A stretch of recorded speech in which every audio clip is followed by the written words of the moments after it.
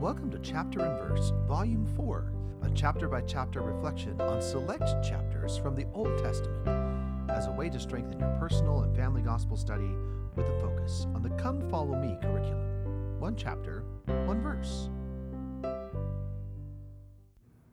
My name is Michael DeYoung, and today we have a text based on Jonah 3.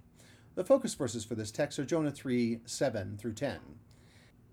And he caused it to be proclaimed and published through Nineveh, by the decree of the king and his nobles, saying, Let neither man nor beast, herd nor flock taste anything.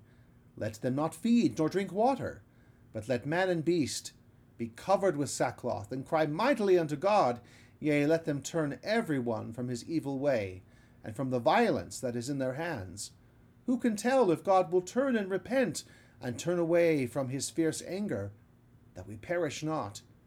And God saw their works, that they turned from their evil way, and God repented of the evil that he had said that he would do unto them, and he did it not.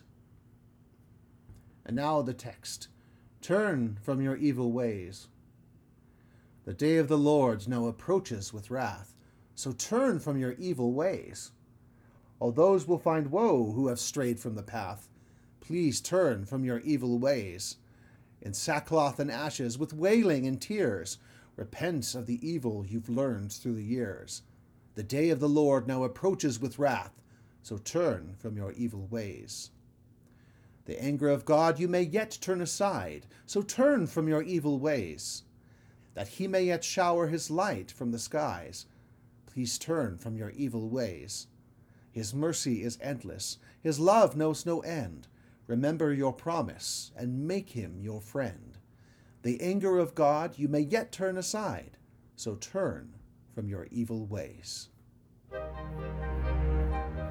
you for listening. If you like what you hear, please share it.